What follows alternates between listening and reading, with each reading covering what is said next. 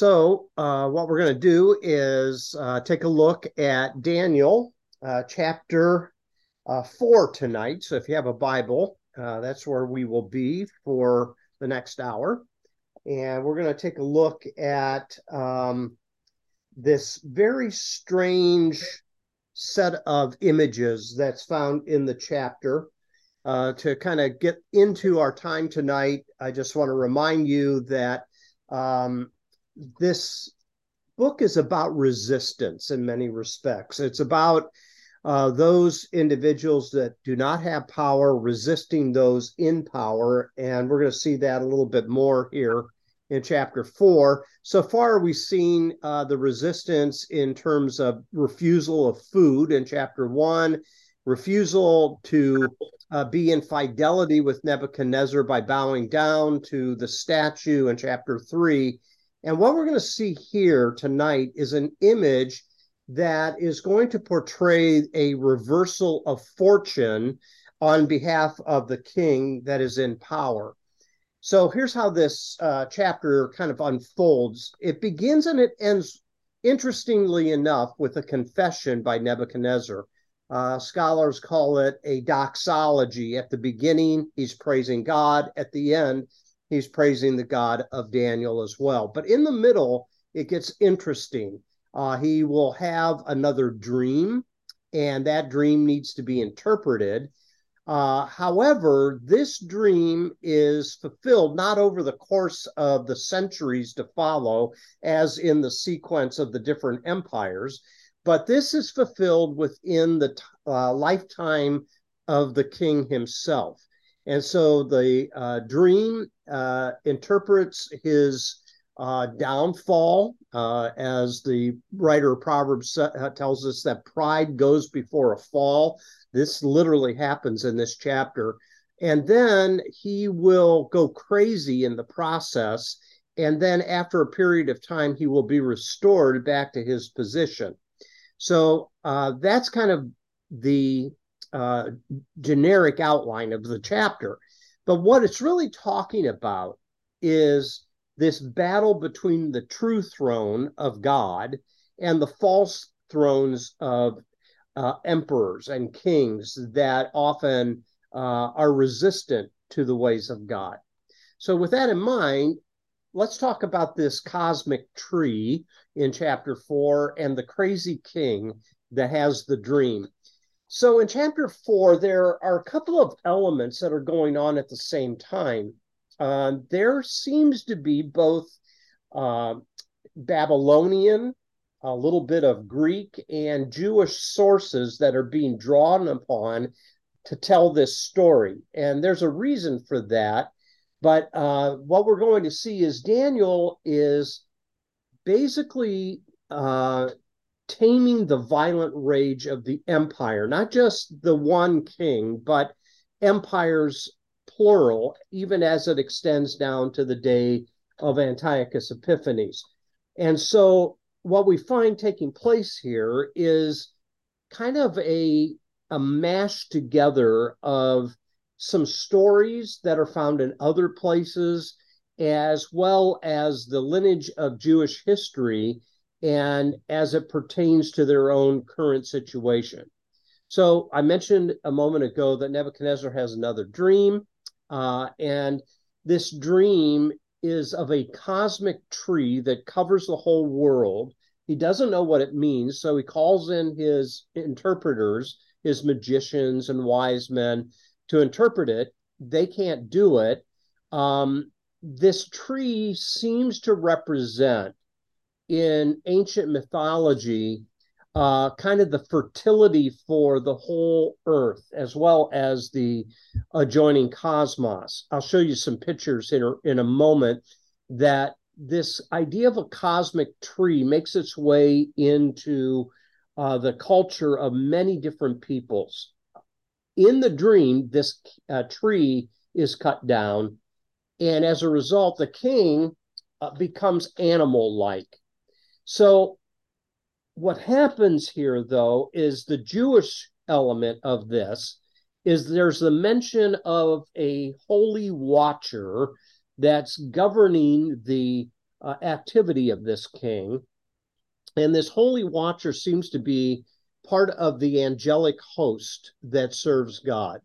So different combinations of influences here in this chapter. We'll try to sort through it a little bit at a time. But what we're going to see as we move down through the chapter is basically this. One of the things that scholars notice is it seems that this particular story of this king is actually the story of the last king of the Neo-Babylonian Empire, and that is a guy by the name of Nabonidus.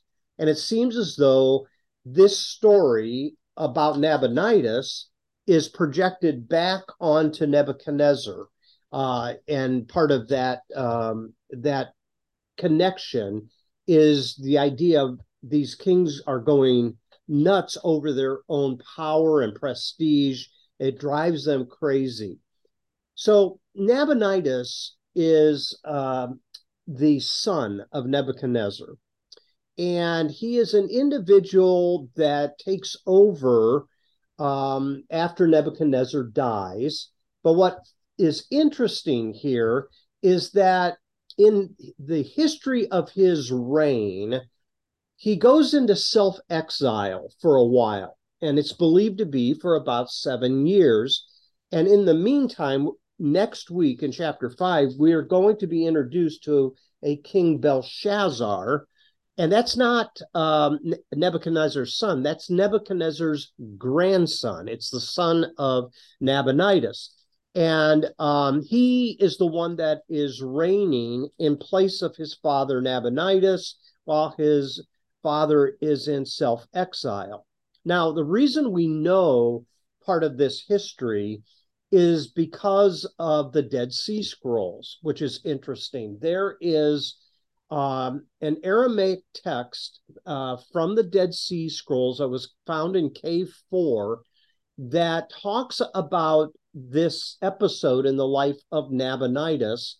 And part of the Dead Sea Scroll had the very prayer of Nabonidus that was part of the fragments in the Dead Sea Scrolls. So what scholars think is going on here is this is something that didn't happen to Nebuchadnezzar, but it was projected onto Nebuchadnezzar from a later time, but it represents what Nabonidus went through. So again, there's differences in the different traditions between the Greek version and the Aramaic version of it and so forth. This is where some of that other literature we've been talking about comes into play, where it supplements these holes in the story. And that's where the Apocrypha comes in. We already talked a little bit about Bel and the Dragon last week, supplementing Daniel's activities in putting down the false gods. Now, having said all of that, we're going to take it as if it happened to Nebuchadnezzar. However, this is probably something that is a template that has been projected back by later editors onto Nebuchadnezzar as a way of showing how powerful emperors work. Does that make sense to everybody?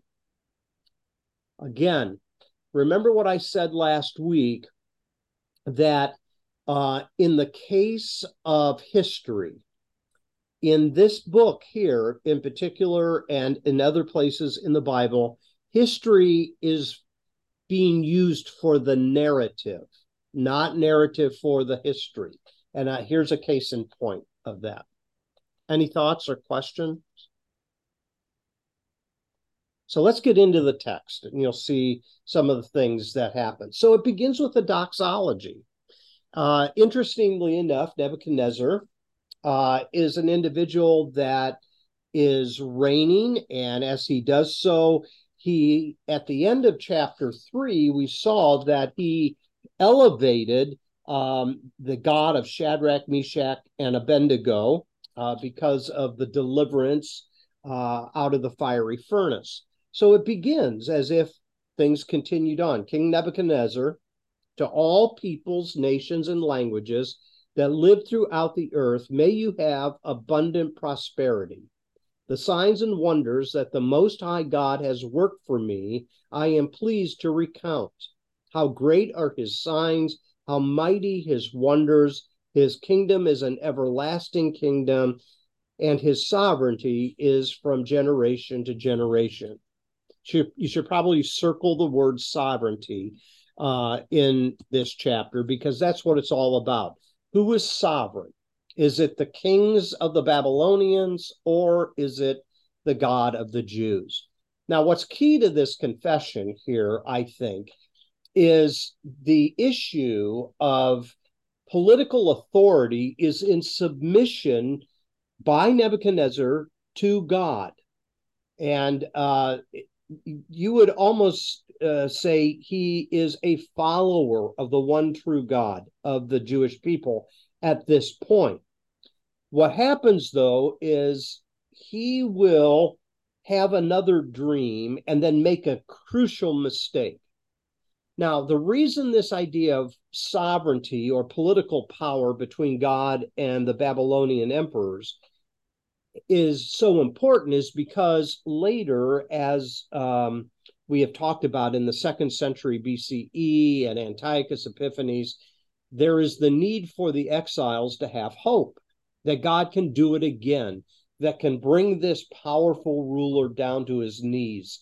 And that's what they're hoping for. That's what they're praying for. That's what they are rebelling against, is the atrocities that Antiochus is bringing against the people. So two sovereignties are kind of in juxtaposed position here. The sovereignty of God, the creator of the universe, and the rulers of the Babylonians. Okay, any thoughts there? Okay, again, here's a map that kind of shows you how big the Babylonian Empire is. It's huge, and it is powerful. It's more powerful than even Egypt, which was a powerful empire at one time.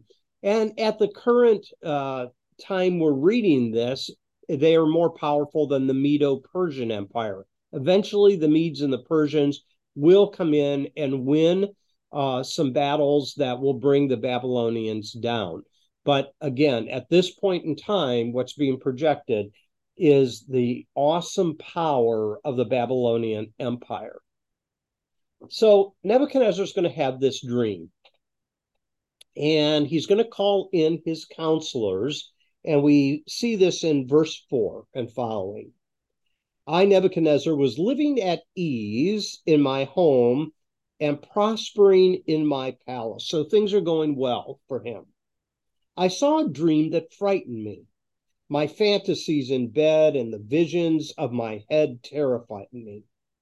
So I made a decree that all the wise men of Babylon should be brought before me in order that they might tell me the interpretation of the dream. So we've been through this script before in chapter 2. And then they're named. The magicians, enchanters, Chaldeans, diviners come in, but they could not tell me its interpretation. At last, Daniel came in before me. He who was named Belteshazzar, after the name of my God, and who is endowed with the spirit of the holy gods, and I told him the dream. So where is Daniel at this point? We don't know. Why is he delayed in his arrival? I think it's for literary effect, probably, to show again that here is Daniel riding in on a white horse, and he is going to be the one that is going to give wisdom to Nebuchadnezzar. So take a look at verse 8. It says, at last Daniel came in before me. And then verse 9, O Belteshazzar, chief of the magicians, I know that you are endowed with the spirit of the holy gods, and that no mystery is too difficult for you. Hear the dream that I saw and tell me its interpretation. Upon my bed, this is what I saw. There was a tree at the center of the earth, and its height was great. The tree grew great and strong. Its top reached to heaven. and it was visible to the ends of the whole earth. Its foliage was beautiful, its fruit abundant, and it provided food for all. The animals of the field found shade under it. The birds of the air nested in its branches, and from it all living beings were fed. I continued looking in the visions of my head as I lay in bed, and there was a holy watcher coming down from heaven. So then there's going to be this angel that is going to give another vision of the tree being cut down. But let's stop here for a second and take a look at what his dream is. So this idea of a cosmic tree that gives life to the rest of existence is very common. What we find is that it repeats itself several times in ancient literature. But a good example of it, even within the scripture itself, is in Ezekiel chapter 31. So I want you to keep your thumb here in Daniel 4. And I want you to go over to Ezekiel chapter 31 for a moment. So now, this is not going to be the downfall of Babylon, but this is the prediction of the downfall of Egypt. And it's the same imagery that's being communicated here. And this time it's speaking of Pharaoh rather than Nebuchadnezzar. So take a look at verse 1, Ezekiel 31. It says, "In the 11th year, in the 3rd month, on the 1st day of the month, the word of the Lord came to me, Son of man, say to Pharaoh, the king of Egypt, and to his hordes." So this is the message that is being given to the most powerful man at this point in time, who is over the most powerful empire at this point in time in the mind of Ezekiel.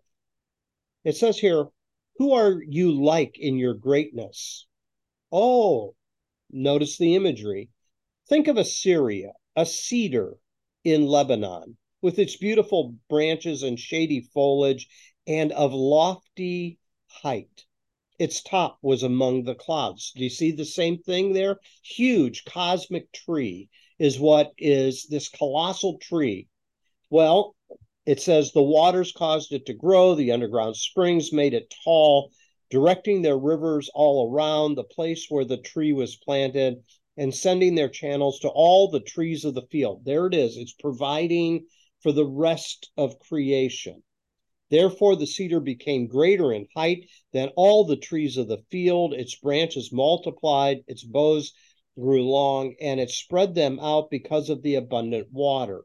And then the same image here. All the birds of the sky nested in its branches. All the animals of the field gave birth beneath its boughs, and all the great nations lived in its shade.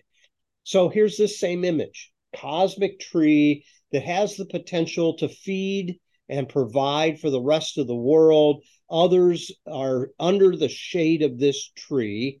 And verse 7 says, "It was beautiful in its size, in the length of its limbs, for its roots extended to abundant water. The cedars in God's garden could not eclipse it. The pine trees couldn't compare with its branches, nor could the plane trees match its boughs. No tree in the garden of God could compare with it in beauty. I made it beautiful with its many limbs, and all the trees of Eden, which were in God's garden, envied it." So nothing to compare with it. Then all of a sudden, Ezekiel's text turns. Verse 10, "Therefore, this is what the Lord God says, since it towered high in stature and set its top among the clouds, and it grew proud," there it is, the word that's applicable back in Daniel 4, "proud on account of its height, I determined to hand it over to the rulers of nations. He would surely deal with it. I banished it because of its wickedness. Foreigners, ruthless men from the nations, cut it down and left it lying. Its limbs fell on the mountains, and in every valley its boughs lay broken, and all the earth's ravine." So what is this suggesting? It's saying that there comes a point sometimes within empires where powerful people grow so powerful, they become so proud, they become so arrogant that they refuse to continue to do what only they can do, supply the resources, excuse me, supply the resources that's needed for the rest of the world, and choose rather to serve only themselves. And God says, okay, that's it. I'm going to bring you down. And at the end of the chapter, in verse 18, this is how it finishes. Who then are you like in glory and greatness among Eden's trees? You also will be brought down to the underworld to be with the trees of Eden, and you will lie among the uncircumcised with those slain by the sword. This is Pharaoh and all his hordes, and this is the declaration of the Lord God. Pretty powerful imagery to talk about how God holds people in power and in position responsible for not just their own glory, but for the provisions that are necessary to make existence work. So between these two chapters, Daniel 4, Ezekiel 31, and other related materials, what we find is that there are times where empires are allowed to grow, they're allowed to flourish, but then God brings them down because they refuse to use their resources and prosperity on behalf of humanity. Does that make sense? Thoughts? Okay, so take a look at some of these pictures here. So this is the idea of the cosmic tree in ancient mythology. So you're going to notice here, there's representations of different types of trees, and they come from different traditions. It's very prominent in Native American imagery, in Indo-European imagery, and Siberian imagery. What you find here is in these pictures, the tree somehow, and I think it probably goes all the way back to the garden, the tree somehow represents the potential of mankind. And if you go back to the garden, the tree of the knowledge of good and evil is part of that imagery as well. But as the different subcultures take on this image of the tree, its branches and its roots stretching down, it also takes on some of the mythology. So take a look here. Here's one from Native Americans. Okay, so this tree of life or cosmic tree is on the back of a turtle. Okay, here below you see the cosmic tree is holding the earth together, but its potential reaches to all the universe. There you have the sun and the moon in this particular image as well. You have different things that go back to ancient cosmology, that somehow humanity lives within a globe or a circumference. Some of that imagery comes through in the Bible as well. And of course, the idea of the tree of the knowledge of good and evil has this idea attached to it as well. So this idea, this image of this cosmic tree is something that has power in ancient cultures, and it is something that seems to be communicated from generation to generation. But at times, it can get messed up. And as it does, sometimes other gods are attached to this image as well. You see that in 2 Kings chapter 17. In 2 Kings chapter 17, there is this sacred tree that's called an Asherah pole. Have you heard of that before in the Old Testament, the Asherah pole? And it's actually connected to the idea of fertility. women often held a statue of Asherah when giving birth to a child. It was a much bigger image than that, though, as well. Here is a picture of an Asherah pole. This is an actual artifact that is found over in Israel at the Tel Rehov exhibit, which is at Eretz Israel Museum. This Asherah pole has some different elements. It's very interesting.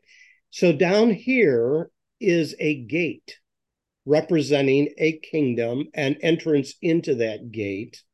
Up on top is considered an altar where sacrifices are given to the gods. But notice what's right in the middle of it. Do you see it there? A tree. Okay? A cosmic tree. So all of these traditions seem to have stretched beyond just localized cultures. It's interesting that this imagery goes all the way into Native American subculture and as well as the ancient Near East as well. So before we come back and look at what happens to the tree in Daniel 4, do you have some comments or questions? This is a very prominent image that's being used. Any thoughts? Yeah, it's not as far-fetched as you might think. Trees trees have an underground networking system. Yeah. Even trees of different species. They communicate through their root structures with, and I'm going to blow the pronunciation of this, mycorrhizal network. Mm-hmm. And they can send each other water and nutrients. Isn't that throughout. amazing? Wow. Mm-hmm. So, yeah, it seems ancient people knew a lot of this type of interconnectedness between nature and mankind. And even today, we say that the rainforest is the lungs of the earth. So if we cut down too many of those trees, it's going to produce adverse effects. So the tree imagery is something that was picked up on very early in the history of human civilization. And the more we learn of it, just like you were talking about there, Shelley, with the interconnectedness and life-giving elements of it, is just, it's mind-blowing. It really is. Yeah, thanks for that. That's great. She's watched the movie Avatar too many times. No, bud. This is real. I'll look it up on my research-based information.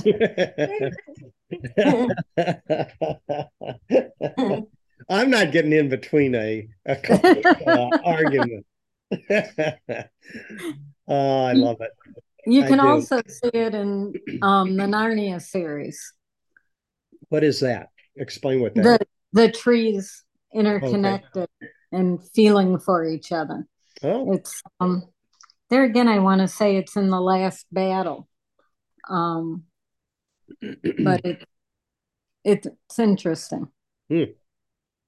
Very good. So anyways, you get a feel for this idea of a tree. Here's my point, basically. Didn't drop in out of nowhere into Daniel 4. The dream that Nebuchadnezzar has is part of something much bigger than him. It's part of something that relates to the cultures of its day, their understanding of how life works, that type of thing. So let's come back to Daniel. So in Daniel chapter 4, in verse 13, it says, I continued looking. So Nebuchadnezzar is still describing the dream. And in the visions in my head, as I lay in bed, there was a holy watcher coming down from heaven, a holy watcher, the arrival of this angelic being. Now, who is this? Well, from what we can tell, these messengers, these watchers, come from God's court, and they serve almost as God's informants. They're the individuals that spy out what's happening on earth and give report back to God. Now, for the exiles and these immigrants that are in Babylon at the time, this image would be quite powerful. The fear of betrayal is going hard in the souls of these individuals who feel that they have been deserted by God. And to think that God's watchmen are still watching over them and hearing their prayers. That goes all the way back to Exodus, too, when God hears the prayers of the people who are in slavery in Egypt, and then he brings Moses to be the deliverer of the people out of that disaster. So what does this watcher do? This watcher is going to pronounce judgment on this tree, which in this particular chapter, it's Nebuchadnezzar. And here's what it says, verse 14. He cried out and said, cut down the tree and chop off its branches, strip off its foliage and scatter its fruit. Let the animals flee from beneath it and the birds from its branches. But leave its stump and roots in the ground with a band of iron and bronze in the tender grass of the field. Let him be bathed with the dew of heaven, and let his lot be with the animals of the field in the grass of the earth. Let his mind be changed from that of a human, and let the mind of an animal be given to him, and let 7 times pass over him. The sentence is rendered by decree of the watchers. The decision is given by order of the holy ones, in order that all who live may know that the Most High is sovereign over the kingdom of mortals. He gives it to whom he will, and he sets it. He sets over it the lowest of human beings. So the angelic watcher says, you're going to be cut down, and you're going to experience life from a different point of view. You're going to be removed from your palace. You're going to be removed from your privilege. You're going to be removed from your power, and you're going to be like an animal. And all of this is suggesting that those that are in power, there is always the potential of God saying at some point, enough's enough. Enough's enough. And I'm going to bring you down. And that's what Ezekiel 31 was talking about. That's what Daniel 4 is talking about. But what's interesting here is the projection of him going crazy is not fully explained until later in the chapter here, but it is suggested that his own mental state of being puffed up and privileged and taking advantage of other people is going to lead to a point where he loses it. And as he loses it, he will experience life from a perspective he has never experienced before. So in this case, the ruler is going to be humbled. And what is the main point here? The main point is he will come to a realization that God is the one who is so sovereign over the kingdom of mortals, as it says in verse 17 here. And he'll come to his senses. And as he comes to his senses, his sanity will be restored. At this point, he doesn't know what this means. He's seen it in a dream, and now he needs Daniel. And that's where Daniel steps in. Daniel is going to step in here and interpret the dream. Now, this again is a risky move for Daniel to be truthful to the king, because it doesn't look good by the way he interprets it. Verse 19. Then Daniel, who is called Belteshazzar, was severely distressed for a while. His thoughts terrified him. The king said, Belteshazzar, Do not let the dream or the interpretation terrify you. Well, why is Daniel afraid? Well, he's cognizant of what could happen. I mean, actually, it will happen in chapter 6. The king will get so enraged and make a decree that could put his life in jeopardy. He's speaking truth against power here, and he realizes that it could have some implications. It goes on. Belteshazzar answered, "My lord, may the dream be for those who hate you, and its interpretation for your enemies. O Nebuchadnezzar, I pray that this is true about these other kings of other empires. I don't pray that this is what's going to happen to you." Then he gives the interpretation. "The tree that you saw, which grew great and strong, so that its top reached to heaven and was visible to the end of the whole earth, whose foliage was beautiful and its fruit abundant, and was provided food, and which provided food for all, under which animals of the fields lived, and in whose branches the birds of the air had nests. It's you, O king. You have grown great and strong. Your greatness has increased and reaches to heaven, and your sovereignty to the ends of the earth. And whereas the king saw a holy watcher coming down from heaven and saying, 'Cut down the tree and destroy it, but leave its stump and roots in the ground with a band of iron and bronze in the grass of the field, and let him be bathed with the dew of heaven, and let his lot be with the animals of the field, until 7 times pass over him.' This is the interpretation, O king, and it is the decree of the Most High that has come upon my lord the king. You shall be driven away from human society, and your dwelling shall be with the wild animals. You shall be made to eat grass like oxen, and you shall be bathed with the dew of heaven, and 7 times shall pass over you until you have learned," here we go, "that the Most High has sovereignty over the kingdom of mortals." There it is again. "And it gives to whom he will.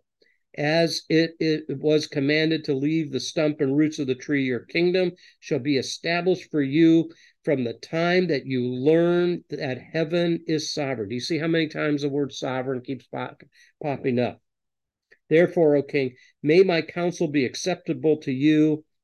Atone for your sins with righteousness, and your iniquities with mercy to the oppressed, so that your prosperity may be prolonged." So Daniel holds out this hope.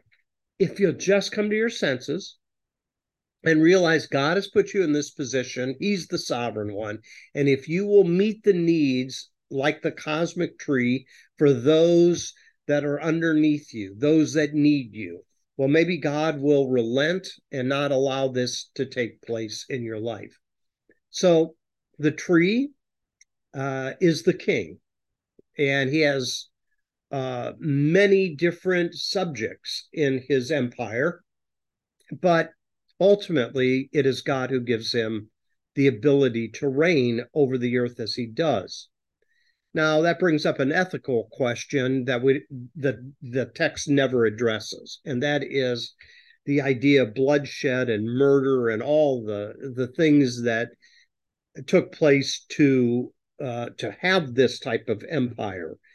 At this point, the perspective is really from the point of the exiles that are hoping that Nebuchadnezzar will stay true to the repentance and epiphany that he had at the end of chapter 3, that is found at the beginning of chapter 4, and that will be returned to when he praises God at the end of chapter 4. So here's this uncrossable distance, as I put on the slide here, between gods and humans. Humans can become powerful and they can become tyrannical, but they do not have the power of God, and God has the potential of bringing them down as he sees fit.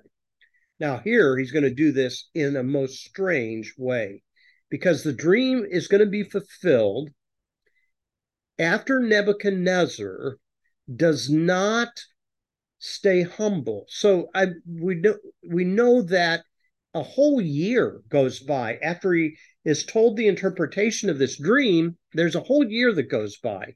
But look at verse 28. Now, all this came upon King Nebuchadnezzar. At the end of 12 months, he was walking on the roof of the royal palace of Babylon. And the king said, "Is this not magnificent Babylon, which I have built as a royal capital by my mighty power and for my glorious majesty?" So here he goes. The pride comes upon him.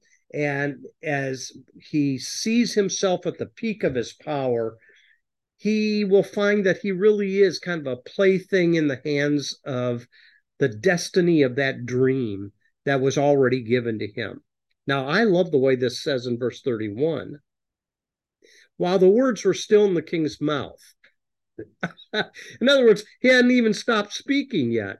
A voice came from heaven. "O King Nebuchadnezzar, to you it is declared, the kingdom has departed from you.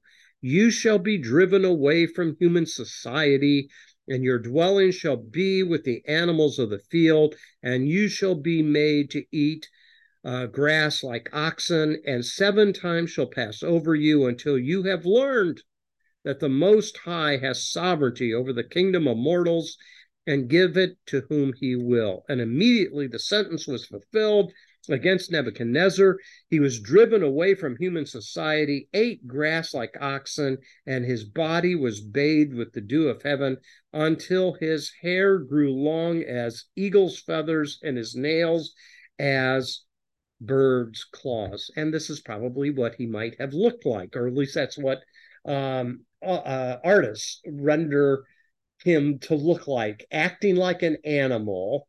And remember, I said, as we think about this dream being fulfilled, this probably is something that is talking about Nabonidus, because what we do know from the prayer of Nabonidus and other material, that Nabonidus really was in exile from his rule over Babylon for a period of 7 years. And then he returns back, only to find that the kingdom is going to fall to the Medo-Persian Empire. Now, that's attributed, though, to Belshazzar in chapter 5, which I said earlier is the grandson of Nebuchadnezzar. So it seems what the text is doing is taking a later situation, imposing it back onto the reign of Nebuchadnezzar as a way of identifying God being in control from the time they went into exile into Babylon, and as they sit in exile to Antiochus Epiphanes and are being subjected to Hellenization, there is this hope that God will bring this man down that is bringing such havoc to the Jewish race. So what's happening, I think, here is kind of a classic Hebraic sense of a reversal of fortune. What goes around comes around. We have different ways of saying that eventually it catches up with you. And as it catches up with you, then you will experience the consequences of your pride and your arrogance and that type of thing. So we're being given, really, in many respects, a template here. And Daniel is trying to tell us that when powerful people become too powerful, God has ways of humbling them. Now, again, this is not really giving us a full explanation of why evil prospers, but this is the hope of the Jewish people, is that God is going to bring the current emperor down that is causing them their harm and hurt. Any thoughts there? So he was like this for 7 years? That is correct. Yeah. Okay. And that might be a little notation to make in your mind here, too, because later we're going to be introduced to the number seven times seven, and seven times 70 will come into play later in the book of Daniel. That's where interpreters come up with this idea of 490 years until the time of the coming of the Messiah. We'll get to that later in later chapters of Daniel. But the number seven plays an important role here. And I think here, until seven times pass over you in verse 25, seems as though it's talking about 7 years, the seven times. So, thoughts there?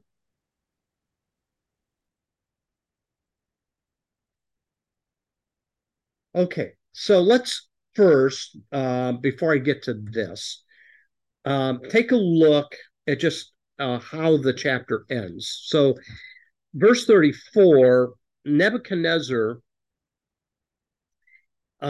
is viewed as his reasoning comes back to him, his sanity returns to him, and he gives a second doxology. It occurred at the beginning of the chapter and it occurs here at the end. Look at verse 34.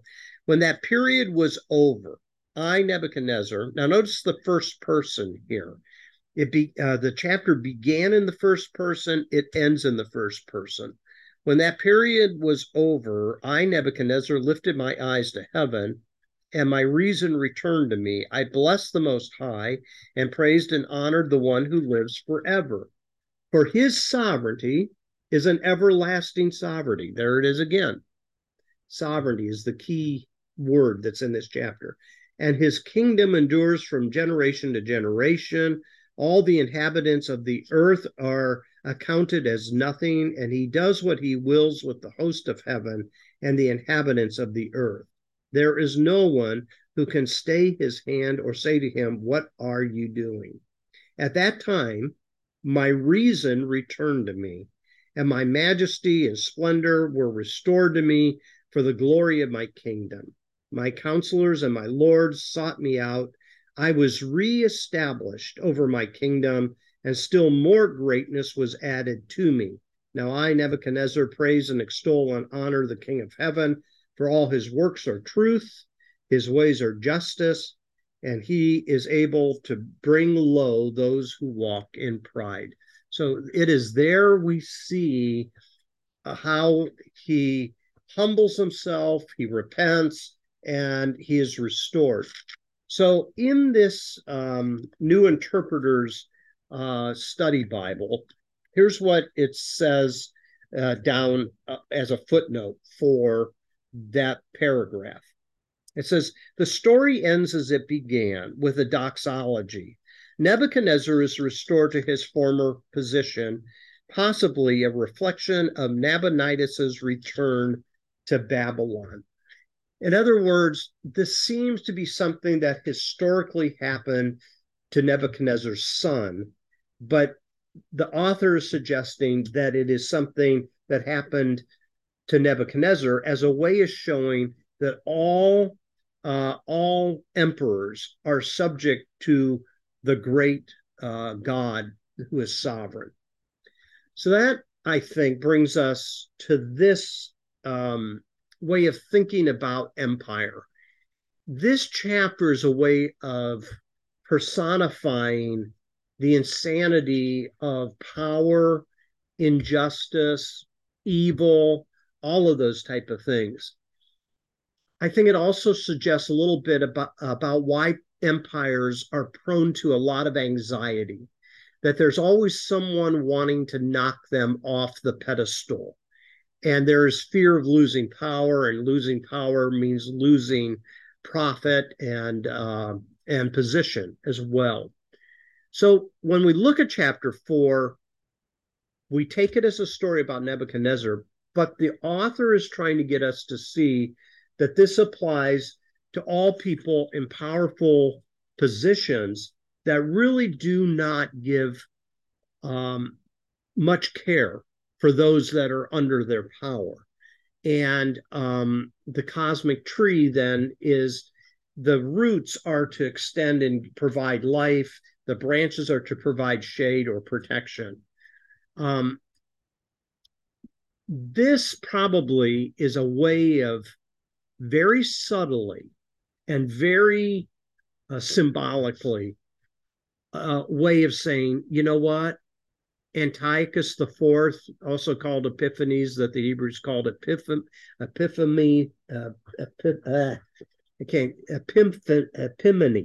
Epimanes, which means madman. Epiphanes means great. Epimanes means madman. So it's a close word association. This is kind of a way of talking about hang in there. Hang in there, this evil man, Antiochus. The evil one is going to come down. And eventually he does. Rome will come in and conquer Greece.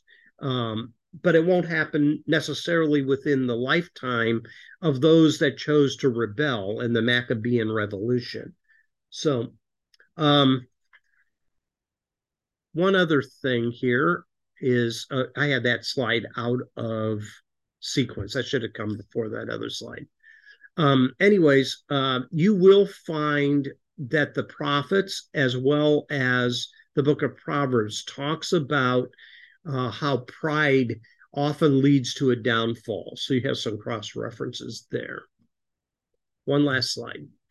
So maybe what this chapter is bringing up is the idea that God allows rulers on earth by his delegated authority. But when you do not live out the type of leadership and, reign as God would want to rule on earth, God can then take that away. So this becomes, I think, a chapter to give hope that even when the most evil, the most arrogant, the most wicked type people are in power, it doesn't mean they are in full control. What it does mean, though, is sometimes you have to keep persevering and doing your part in wanting to change that regime that will better reflect the way God rules from heaven. So God reigns. Those that are beneath him are his servants. Paul will say this in the book of Romans as well.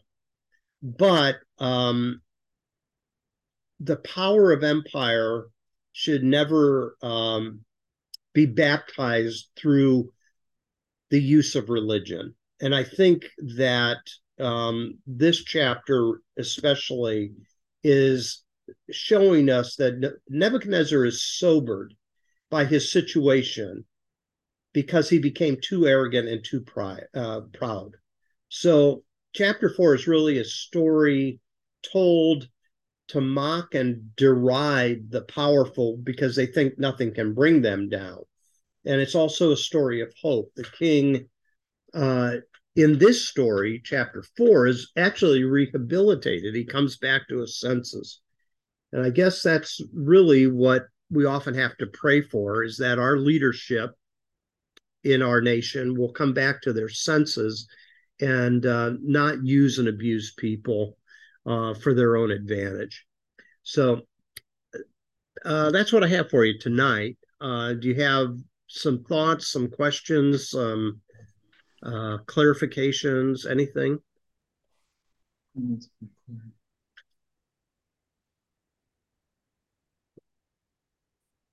Interesting chapter. And I think it's that image of the cosmic tree. If you want to do an internet search, you're going to find all kinds of connections to that, to all kinds of different types of people and civilizations. And I just find that fascinating that it has carried over from ancient Near East into other parts of the world and continues to be something that is used even in the thought processes of different religions around the world. So, any other thoughts tonight? Well, we made it through without the power going out on us because it is still raining like crazy up here in Northeast Ohio. So, Yep. yeah. So I'm happy for that. So, all right. Well, chapter 5 next week, and that's the famous chapter of the handwriting on the wall. Okay, so we'll take a look at that next week. Okay. Thanks, Larry. Did you ever watch the Hanna-Barbera Bible series? They have one on Daniel.